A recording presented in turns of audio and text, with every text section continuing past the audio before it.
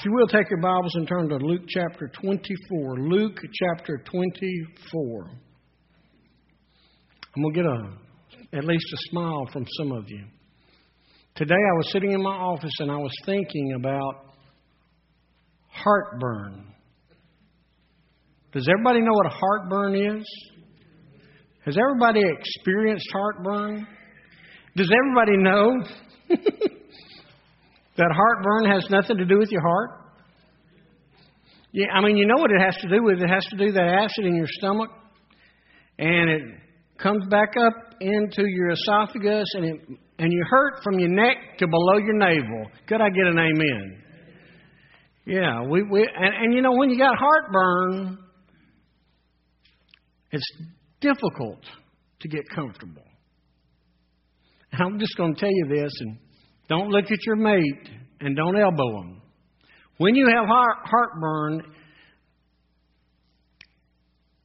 it's easy to be, shall we say, sensitive about what other people say. Now, ill, I heard that right there. Do y'all know what I'm talking about? Heartburn is something we can all relate to. But here's what I want to say to you before we read the story.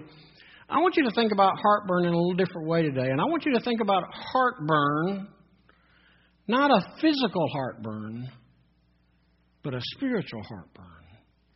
A spiritual heart on fire, if you will. If I were to title this message up on the screen, I would call it Heartache, Heartbreak, Heartburn. Now, when you get to Luke 24, this is after the resurrection. It's a very familiar story. In fact, Resurrection Day is spoken of in the first verse of chapter 24. Scoot down to verse 13, and we're going to read the story that I just sang about. That very day, that'd be a Resurrection Day, that very day, two of them were going to a village named Emmaus, about 7 miles from Jerusalem. And they were talking with each other about all the things that had happened. While they were talking and discussing together, Jesus drew near and went with them. But their eyes were kept from recognizing him. And he said to them, "What is this conversation that you're holding with each other as you walk?" And they stood still, looking sad. Then one of them, named Cleopas, answered him, "Are you the only visitor to Jerusalem who does not know the things that have happened there in these days?" And he said to them, "What things?"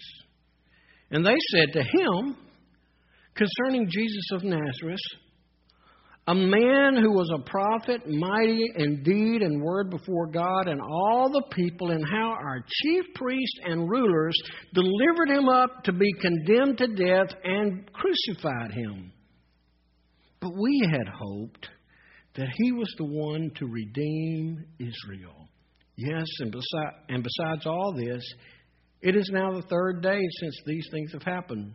Moreover, some of the women of our company amazed us. They were at the tomb early in the morning, and when they did not find his body, they came back saying that they had even seen a vision of angels who said that he was alive. Some of those who were with us went to the tomb and found it just as the women had said, but him they did not see." And he said to them, "O foolish ones, and slow of heart to believe all that the prophets have spoken. Was it not necessary that the Christ should suffer these things and enter into his glory?" And beginning with Moses and all the prophets, he interpreted to them all the scriptures, the things concerning himself. So they drew near to the village to which they were going. He acted as if he were going further. But they urged him strongly, saying, "Stay with us, for it is toward evening, and the day is now far spent." So he went in to stay with them. When he was at the table with them, he took the bread and blessed it and broke it and gave it to them. And their eyes were opened, and they recognized him. And he vanished from their sight. They said to each other, "Did not our hearts burn within us while he talked to us on the road, while he opened to us the Scripture?" And they rose that same hour and returned to Jerusalem, 7 miles, I might remind you. And they found the 11, and those who were with them gathered together, saying, "The Lord has risen indeed and has appeared to Simon." Then they told what had happened on the road and how he was known to them in the breaking of bread. I'm just going to tell you, I love this story. I can read this story every day. I just enjoy reading this story. You know, it occurs on Resurrection Sunday. And all the Scripture tells us is that it's two of them. We know that one was Cleopas. The other one was not Simon. This occurrence with Simon, we're not really told about it. But they were two of them. I want us to think just a second about the last 3 days of their life. 3 or 4 days of their life. When I look at this Scripture and what we just read, I begin by seeing their heartache. I began seeing by their heartache. As they were headed toward Emmaus, that 7-mile journey home, the only thing that was on their mind was their Jesus. They had watched him beaten, crucified, and put in the ground. They didn't understand all the events.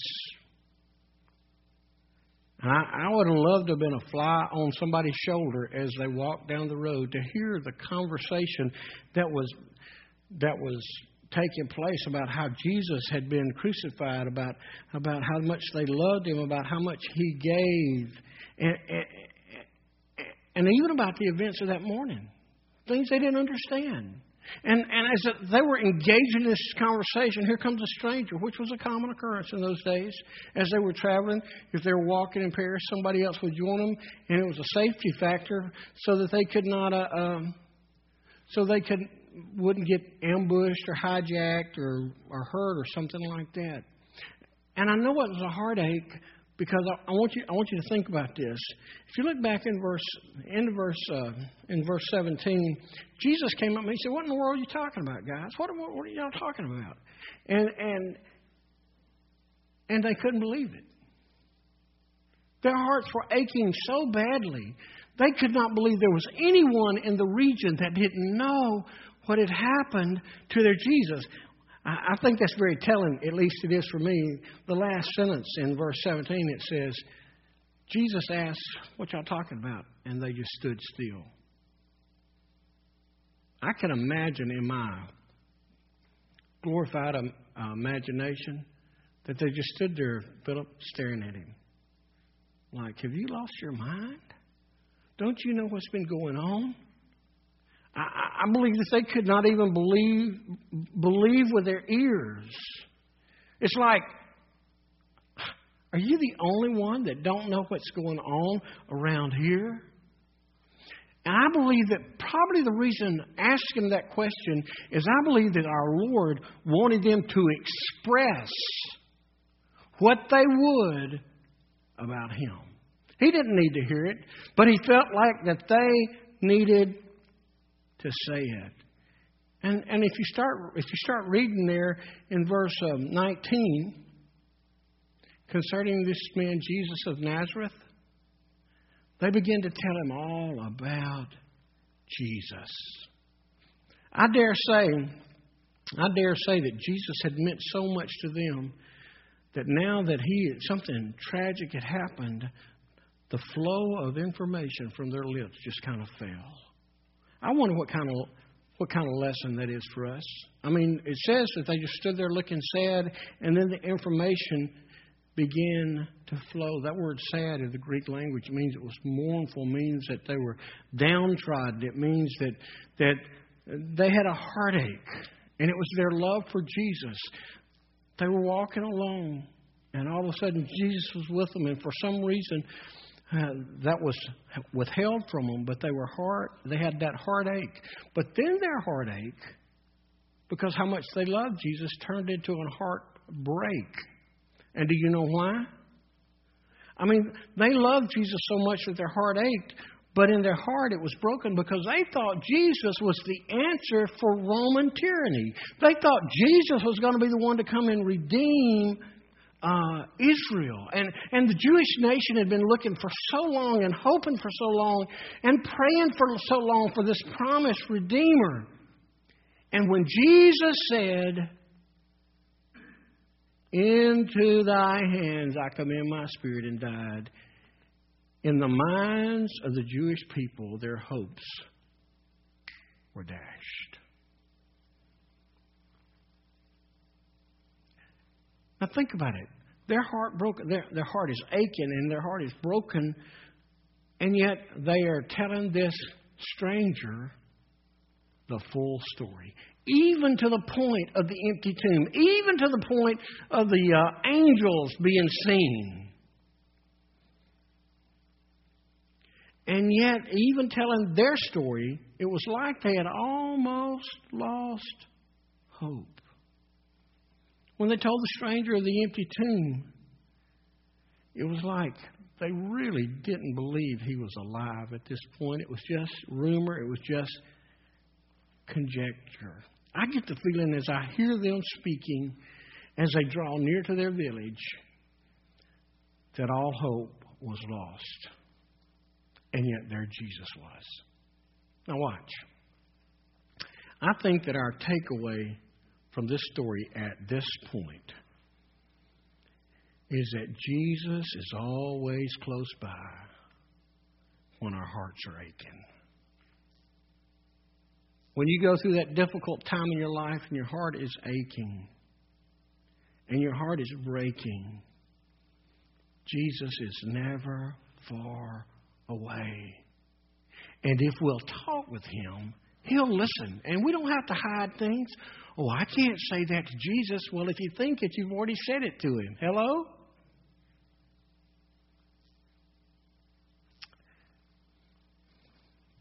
When they arrived home, they still didn't know it was Jesus. And I want you to notice that Jesus did not force His way into the house. It was Billy Graham's daughter, Anne Graham Lott, said this years ago, Jesus is a perfect gentleman. He does not elbow or force his way into anywhere he goes in where he's invited. And they invited him in. And when they invited him in, you know what happened next? They began to eat.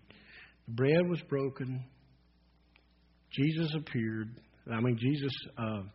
Jesus revealed Himself. The scales were lifted from their eyes. Jesus waited until they were eating dinner to reveal Himself. He waited until they invited Him in. Now think about this. Watch how this worked. He broke the bread, revealed Himself to them, and then had a big party with Jesus. No. He broke the bread, revealed Himself, and then He vanished. It was at that point that the heartache and the heartbreak turned into heartburn. All of a sudden they said, didn't our hearts burn? Not just when He was at the table, not just when we knew who He was, but didn't our hearts burn back on the road when we were walking? Do you see, they were walking with Jesus, and the words were literally burning in their heart. And they didn't even know it. They didn't even recognize it because they were so consumed with the heartache. They were so consumed with the heartbreak. Now, in case you're wondering, it says in verse 31, and He vanished. Does that sound like a magical act to anybody? Well, it does to me. But literally, the original language, some translations, most use the word vanished. Some use the word disappeared. Some say that He just disappeared from sight. But here's what I want to say. It doesn't matter what word you use. Let me just give you the Alabama rendition. He was there one moment, He was gone the next, and nobody walked out the door. Do y'all get the picture?